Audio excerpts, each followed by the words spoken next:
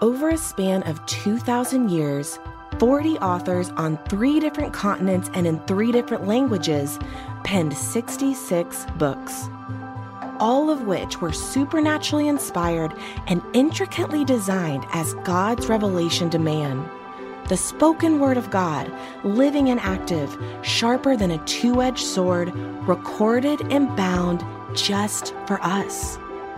Join us on a journey from Genesis to Revelation, all 66 books. The Big Book, cover to cover. This is Michael Easley in Context. Today we're looking at the book of Philippians. Interesting, the history of this city of Philip is what the word means. It used to be called Crenides, which was a term used to explain the location about 12 miles north of Athens. If you've been to Greece, you've probably gone to Philippi and looked at the ruins there. Very well established. If you've been to Israel, you know a little bit about what ruins are like and archaeology and how they dig through and set things up to give you an idea of the perimeters, the parameters, some of the history of the culture. A lot in Philippi that you can still see today. If you're a online image search person, you can use Google and look for images of Philippians, put in archaeology in Philippi, and you'll have a field day if that excites you. About 356 BC, it was a village, a small village in some respects, and Philip II was the king of Macedon at that time, and it would not take on the name later, Macedonia. What's important about King Philip II, he's the father of a guy known as Alexander the Great. So this is a powerful time in the Middle East, expanding over to Greece and Turkey in that area, and what will be considered the spread of the gospel. It became so large, it became a Roman colony under Roman rule, as was most of the ancient world. The Roman Empire was the power. If you've been to Israel, we talk about the Via Maris, and if you're looking up here, you've got the Mediterranean Sea. At the top, you're bordering in Syria and Lebanon. You come down kind of a straight line, the Jordan River, and then it goes over here, and this little about the size of Connecticut. And if you look at this piece of property, the Mediterranean Sea, we call it the Via Maris, that when you travel over cross country before roads, you went where it was level and easy to walk. If you had animals, which was pretty rare unless you were wealthy, you looked for a place that was easy to travel. You didn't go over mountains and cliffs. You went on a level plain. And that's true in all of antiquity. And what we call the Via Maris in Israel would have a partner, if you will, in this part of the world called the Via Ignatii, the way of the travel, in other words. This was also a travel destination in the sense that, if you've been to Israel, we talk about Bet Shan. So you go via Maris. Bet Shan is the central place to go north, south, and east, west. So anyone that traveled along that way stopped at Bet Shan. And if you remember Bet Shan, those of you who've been there, it's an enormous ruin, and it has a cardio, a main street, which you have in all Roman cities, a main street with the shops and so forth along the way. So all this is the Roman influence. Acts 16 records when Paul had a vision, and it was the Macedonian vision, as we call it, and it was for him to go to this region, and we learn about an unnamed Philippian jailer, and we learn about a woman named Lydia. She was a businesswoman. And those are 2 individuals that are part of the first group that come to trust in Christ, and this begins the church in Philippi. Actually, that church met in Lydia's home. And what we know of antiquity, the compounds, if you've been to parts of Africa or other areas, a compound is typically a dirt area. There may be a wellhead. There may be some sort of livestock support for animals to graze, but the main part of that city showed who had wealth, who had power, who had money. And if you had a compound that you built, it typically had walls or mud bricks around it. And so these homes, much different than we build housing today, but to have a courtyard would have been probably where they would have assembled, a large courtyard. And so we envisioned, just guessing, that is where the early church was meeting at Lydia's home. So she was a businesswoman. She had means. She probably had a larger home than others, and that's where the church began. In Acts chapter 1, verse 8, we remember that they were to go from Jerusalem to Judea, Samaria, and the remotest part of the world. That was the rock in the pond. Jesus says, when you take this gospel out, you go from the smaller area, larger Gentile area around the world. Paul the Apostle does what we call the missionary journeys in the back of your Bible, the maps you never look at, but those maps are little outlines of where he went each time. And so we're seeing that unfold. Acts is sort of the history of the early church. These letters are interspersed that Paul is writing to those groups where he planted churches in the main. And so we're seeing that play out in Philippi. Again, the Acts 16 gives the record of this, where he is going. Luke, Silas, and Timothy were some of Paul's most frequent partners in ministry. And when you put together the dots of these missionary journeys, it gets a little complex. You almost need someone who's good with spreadsheets. But you don't always know who is with him where, but you do know a lot about individuals at certain times. And so Luke, the physician, his friend, is with him on most of his travels, and there's times when he's separate, there's times when he's not with them. This is also part of the prison epistles we talked about last time. So he's incarcerated or probably in a governor's home, like a cellar or a basement that would be large in someone's residence when he's writing this letter. Philippians, let's take a look at our friends Ken Boa and Bruce Wilkinson and their little book, Talk Through the Bible, which I've promoted through this whole series. If you want to get a snapshot of a book, it's one. There's good tools out there. This is one that I like, and many times I love the way they craft this paragraph on the book. Philippians is the epistle of joy and encouragement in the midst of adverse circumstance. I want you to hang on to that phrase. We're going to come back to it at the end. Joy and encouragement in the midst of adverse circumstances. In it, Paul freely expresses his fond affection for the Philippians in view of their consistent testimony and support, and lovingly urges them to center their actions and thoughts on the person, pursuit, and power of Jesus Christ. Paul also seeks to correct a problem with disunity and rivalry, urging his readers to imitate Christ in his humility and servanthood. In this way, the work of the gospel will go forward as believers seek to stand fast, to be of the same mind, rejoice always, and pray about everything. It is a joyful book. We're not going to get called on the carpet like 1st and 2nd Corinthians. We're not going to be rebuked or corrected. It's encouraging, and it's perhaps Paul's most enjoyable letter he wrote. He loved the people in Philippi. He loved the church that was going there. And in the main, what he is telling them is joy. It's fellowship. It's keep on doing what you're doing. It's keep on in the ministry of the gospel. And so if you look across your life as a coach, or your life as a planner, or your life as a teacher, or your life as a parent, and you see a child, a student, a protege doing well, it brings joy when you talk to them. I have young men in my history who will attribute me with something that they became a pastor or whatever. And on occasion, you get a letter. I still like real letters. Everyone's relegated to email, and text is sort of, thanks, okay. That's what it is. We've lost our mind with writing, but nevertheless, not that I have opinions, but a real letter written on, even if it's printed out, it's just like I don't know about you, I like getting them. And you read a letter from some young person that, Cindy or I or both of us influenced. And it's like, what can I do for you? How can I continue to help you? Recently, Cindy and I had a couple visit. They were in our very first marriage mentor group. I'm going to say almost 20 years ago now, maybe more. And they came through. I think they have 7 or 9 children. They're a little crazy. Brilliant couple, love the Lord, teachers. He's an elder in a local church. And I have some books I'm divesting. I have some books that are written by certain people. One had two long notes in the front of them. And I have a few of these on the shelf. And what do I do with them? And I thought, that's a couple. And it was like I gave them $1,000. They were so happy to get. Why?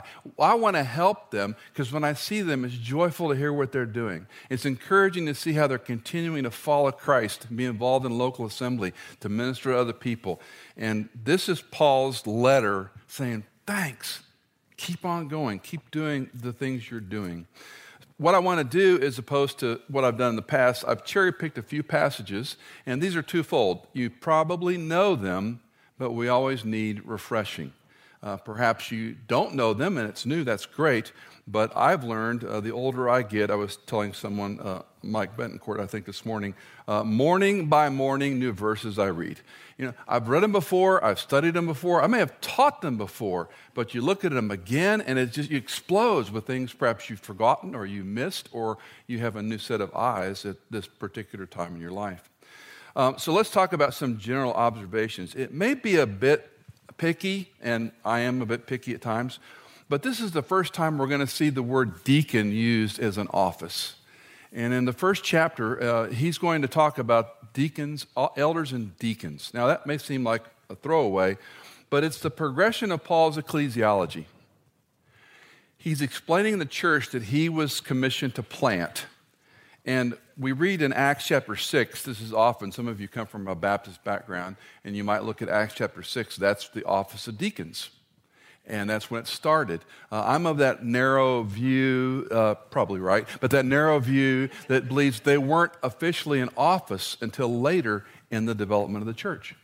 Because as the church grew, and we read Acts 2:42, the apostles step away and go, we're committed to teaching, to study, to pray, to shepherd, and you need to do other things. Acts 6, they pick faithful men.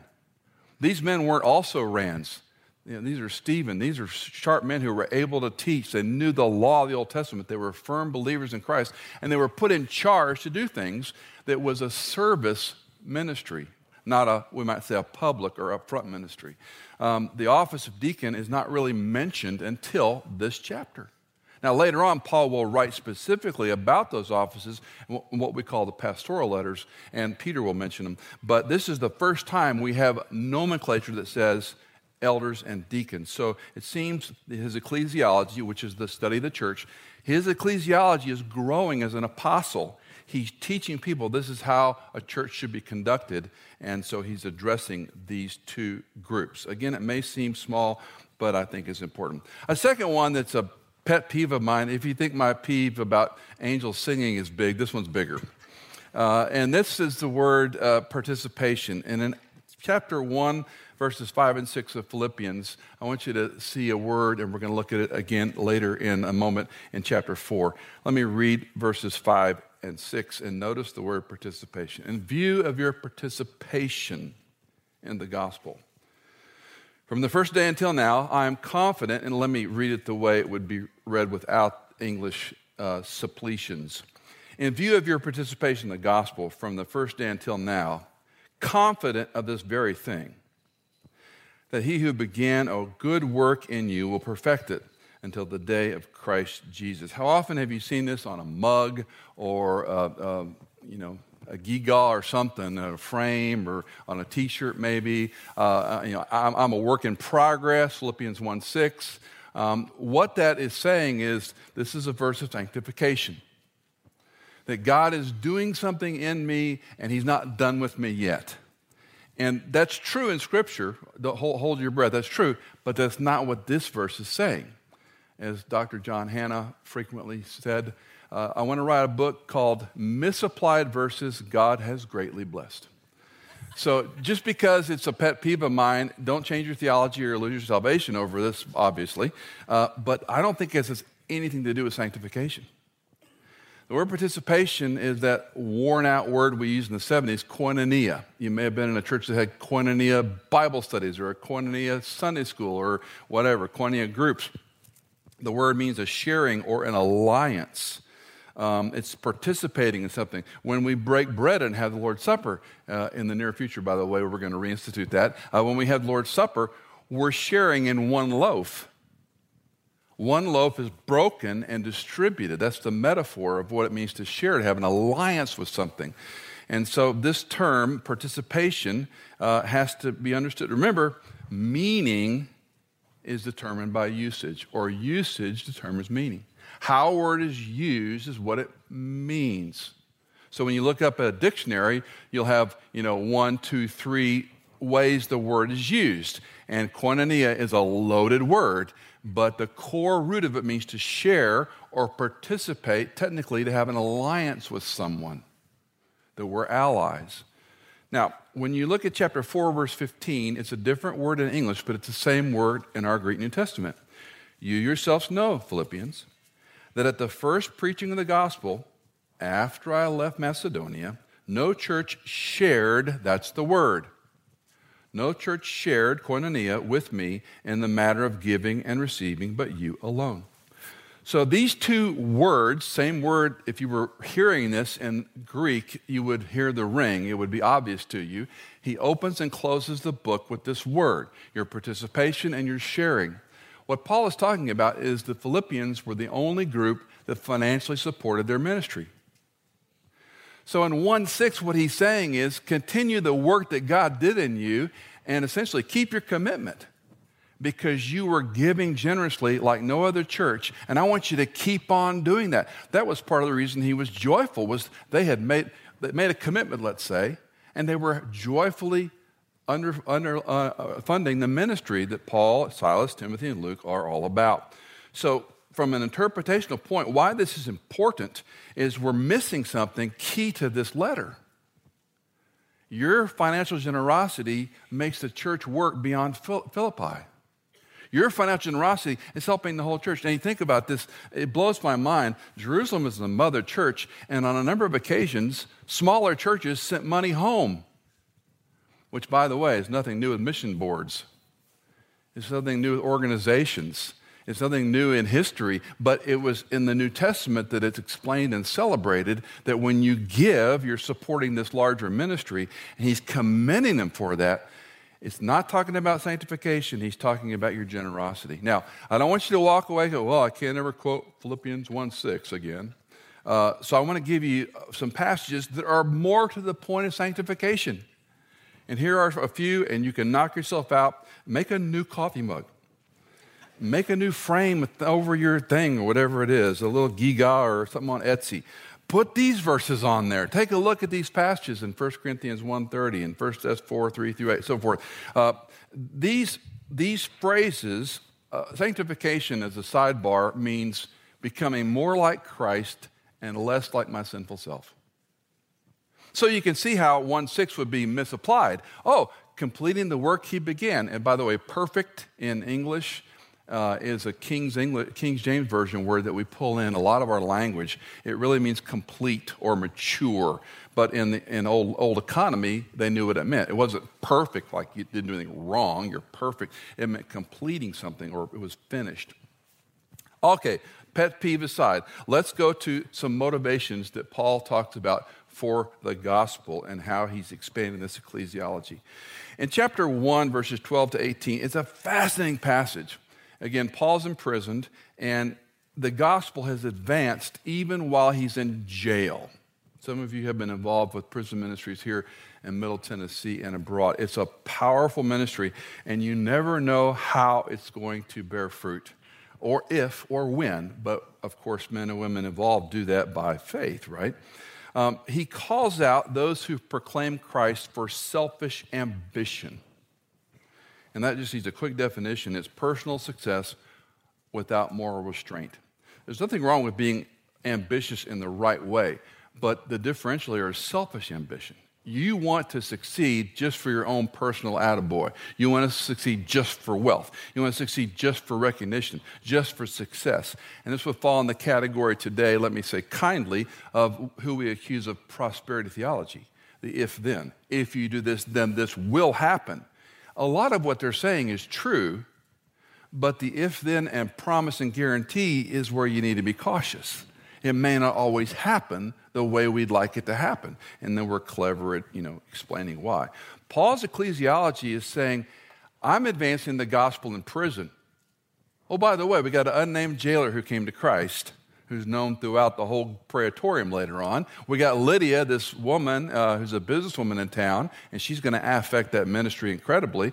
And there are other people out there that are preaching the gospel for selfish ambition. Chapter 1, verse 18, he writes, "What then?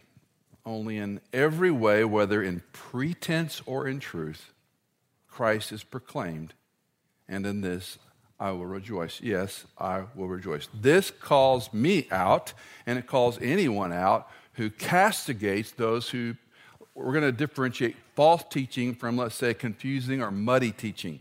And I know that's a hard thing to do, but that's what Paul's saying here. He's saying if they preach it out of pretense or truth, if the gospel's communicated, I'm going to rejoice. Now that's a big statement for an apostle in chains. I don't care how the message goes out, even if they do it for selfish ambition, which is wrong, but if the gospel goes out, I'm going to praise Christ. I'm going to rejoice. Yes, I will rejoice. Make sense? Now, later on, we'll see in the pastorals, this isn't like everything's okay. Paul is going to call out false teaching when he needs to. And I call this the bookends of Paul's ecclesiology. How do we practice? How do we do? What's a church to be about? On the one side, if the proclamation of the gospel is clear, let's rejoice. On the other side, when it goes into error or a false gospel or foolishness, I'm going to call it out. That message is also interesting because he talks to the churches he's planted, not to the broad general population. So when people, and I have a lot of these are my friends who write books or go on, different outlets, and they criticize and castigate other ministries. I'm not their judge and jury. I'm not the Holy Spirit. But one question I often ask is it bona fide false teaching affecting people, or is it just a little wonky? If the gospel's clear, Paul says, I rejoice. Now, that's a big gray area, and we'll talk more about it when we get to the pastorals. But just to get your thinking on this ecclesiology bell curve or bookends, if he's preached out of contempt, I'm going to rejoice. But we're going to teach sound doctrine, and we'll look at that in a few weeks in 1st and 2nd Timothy. So I hope that helps a little bit. It helped me as I labored through these in years past, but understanding Paul's teaching of the local church. And in no small part, he is the one who lays the foundation for what the church will become. Another remarkable passage is how Paul views facing life and death. It's an extraordinary passage. Chapter 1, verse 20, according to my earnest expectation and hope, that I will not be put to shame in anything, but that with all boldness, Christ will even now, as always, be exalted in my body, whether by life or by death. I don't care what happens to me. My hope and expectation is whether I live or die, Christ is exalted. Verse 21, for to me, to live is Christ, and to die is gain. What a statement. What a statement. Is it hurt? Yes. Is it horrible? Yes. Do we hate death? Yes. The problem with the here and now and the problem with Western Christianity is we don't think about the there and then. We're loath to that doctrine, that theology. But if I am to live on in the flesh, Paul continues, this will mean fruitful labor for me. And I do not know which to choose. I'm hard-pressed from both, having the desire to depart and be with Christ, for that is very much better. Yet to remain on in the flesh is far more necessary for your sake. This generation is loath to discuss death and dying. It's perhaps been true across generations. My parents, Cindy and I were talking about this week when we were going through this. I was just sharing some of my thoughts with her. I said, your parents and mine didn't want to talk about death. It was a third rail. I remember in seminary, I heard a very provoking message about honoring your father and mother, what that really meant. And one of the applications was, have you told your parents that if they ever have a need, you'll take care of them? And I took it to heart. And Cindy and I talked through it, we prayed about it, and we made special trips to go see both sets of parents. Now, we were young and stupid, and I'm in seminary.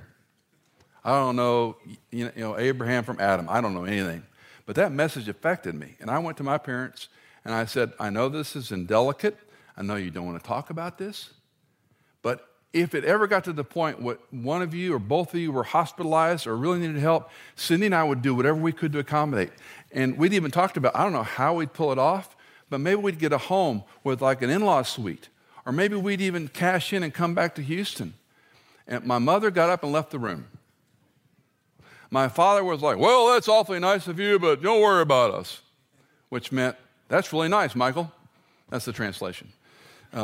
We went to Cindy's folks, and they were not interested in having the conversation at all. Don't worry about us, he told me. Okay. Well, during those years, my mother and father ended up, ironically, in 2 separate hospitals at the same time. One with illness and one with an accident. And I'm calling every day, no cell phone. I'm calling every day to check up on them. And I talked to the leaders at the church I served at that time in Texas. Said, if I wanted to take a break and go, I said, if you need to go, go. And so I talked to my dad, oh, stay home, we're fine. The veneer cracked, and he said, you know, what you said a long time ago, I could see there might be a time for that. That was big. That was big. That was a touchdown in my book, you know, as good as it got.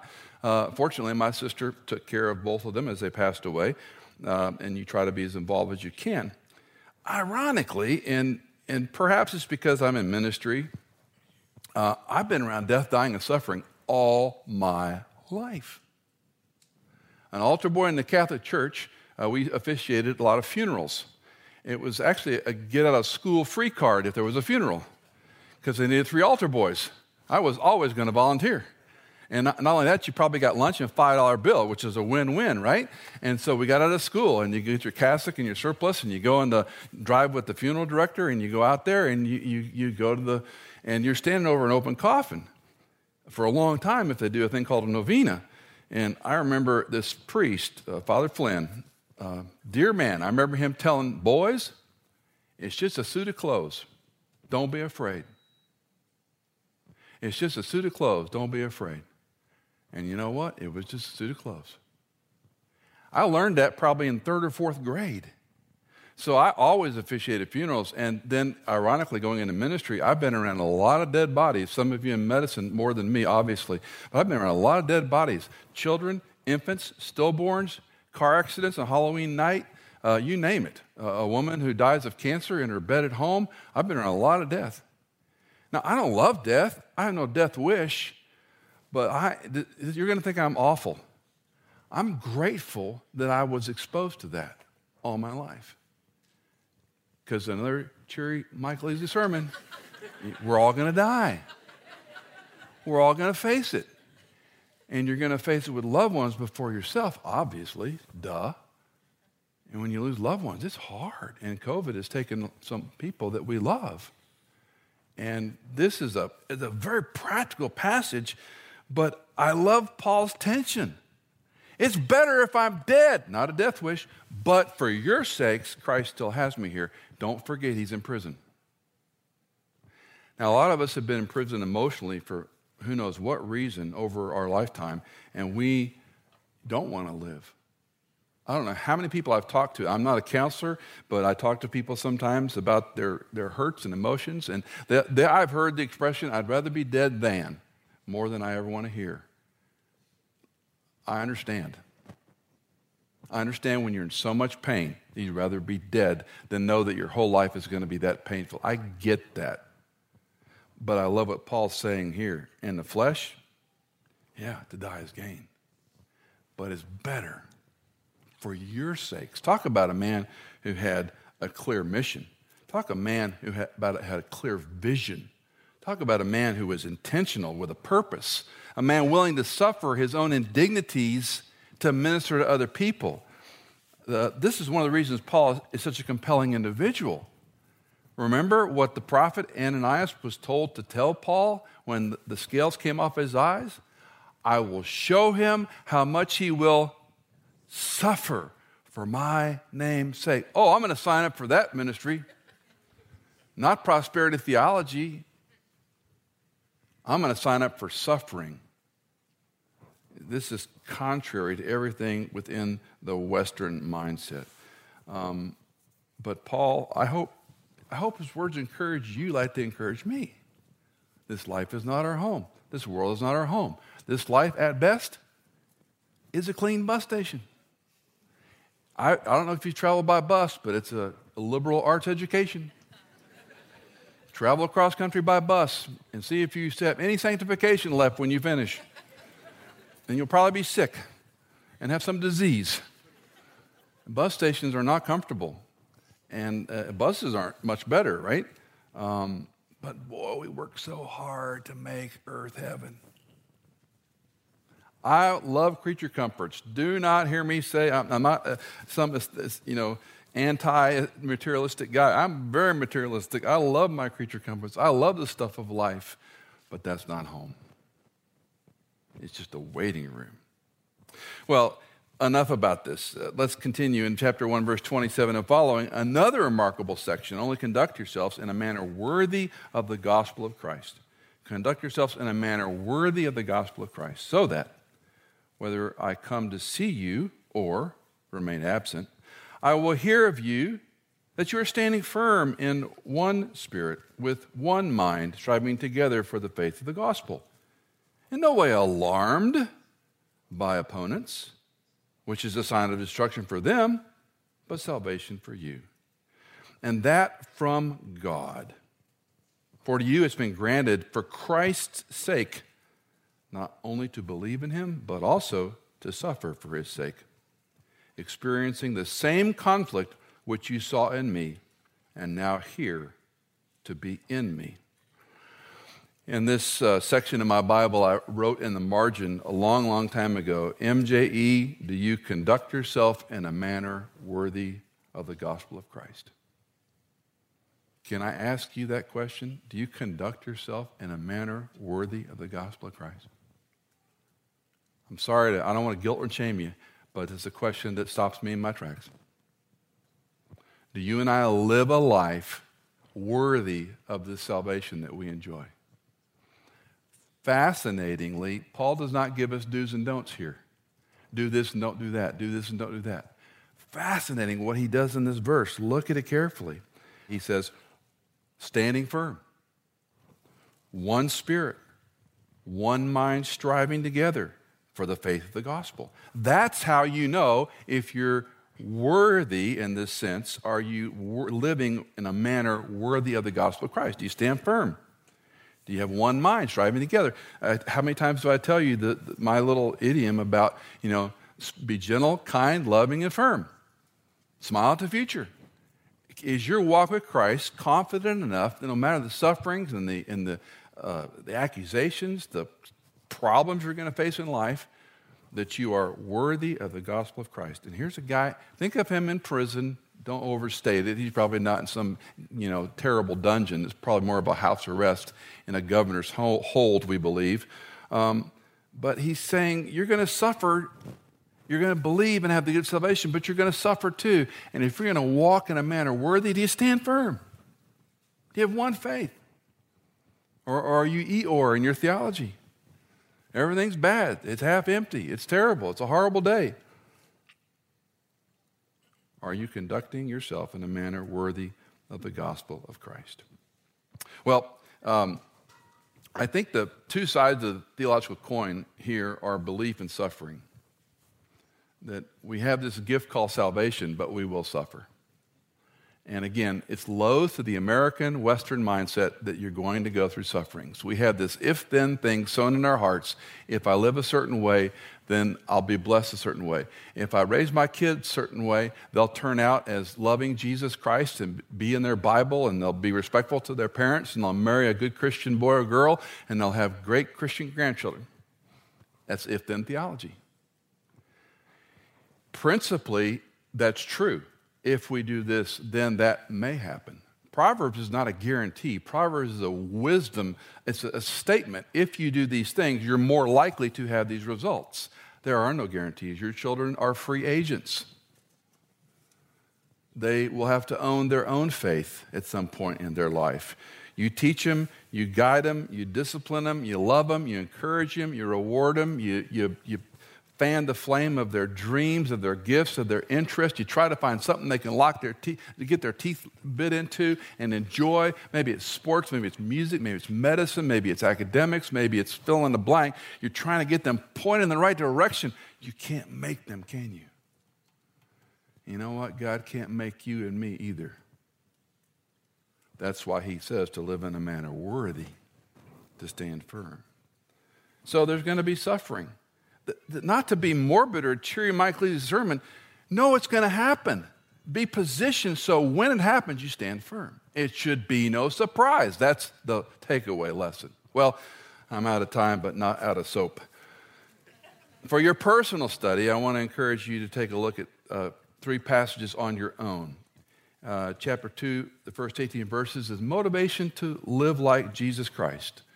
Chapter 4, 4-8 is that non-anxious life, that by everything in prayer and supplication, make your needs known to God by prayer and supplication. And then verses 10-14 are the secret of contentment. And that's not a marketing term. That really is the secret of contentment. No matter what comes our way, how are you and I content? Content in the New Testament means enough. Enough.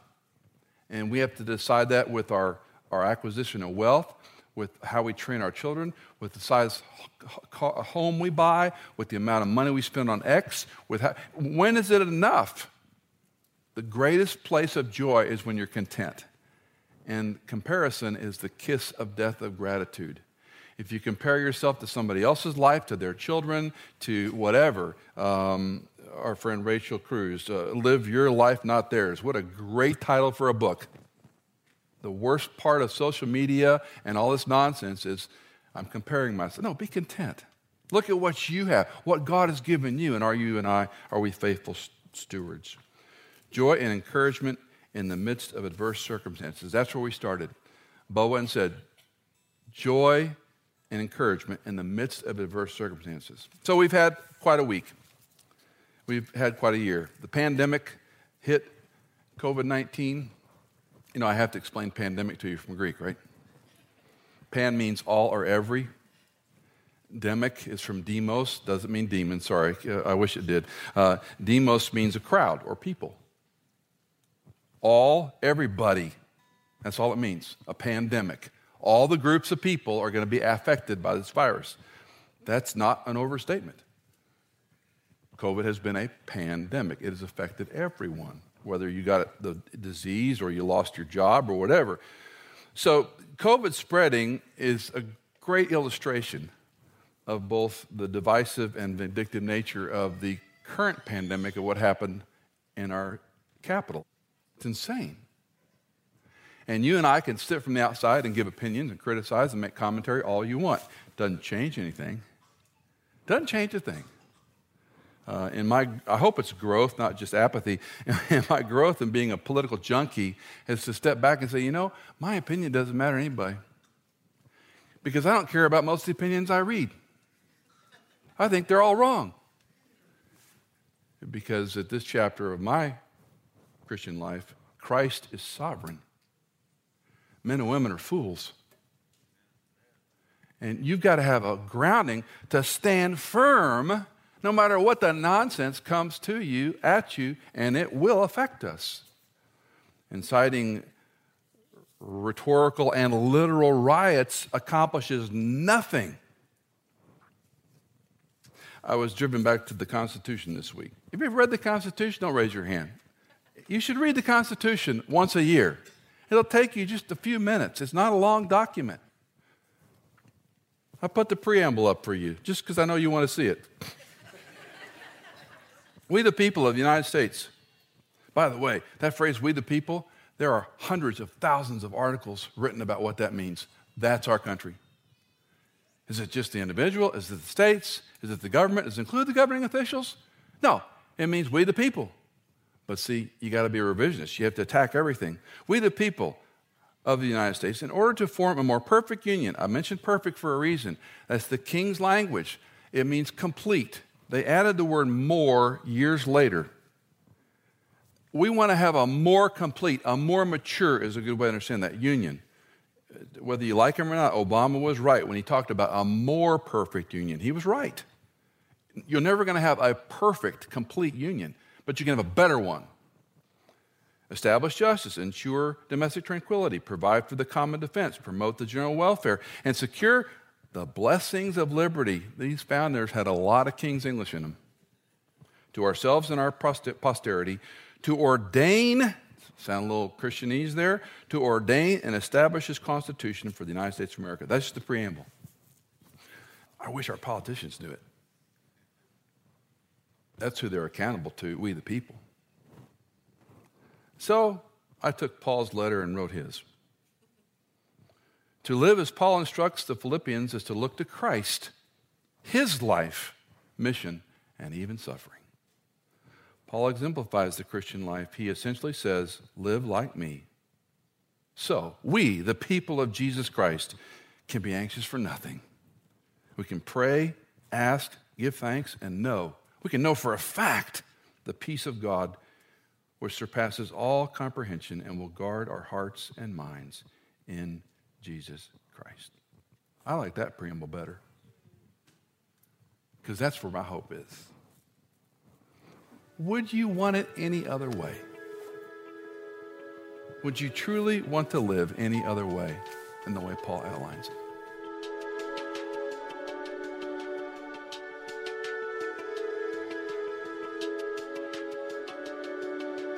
Did you know that In Context is fully funded by our listeners like you? If you are a regular listener, would you consider giving a one-time or perhaps monthly donation? You can give at michaelincontext.com. In Context is produced by Hannah Seymour, mixed and mastered by Sonomorphic, and music composed by Chad Cates.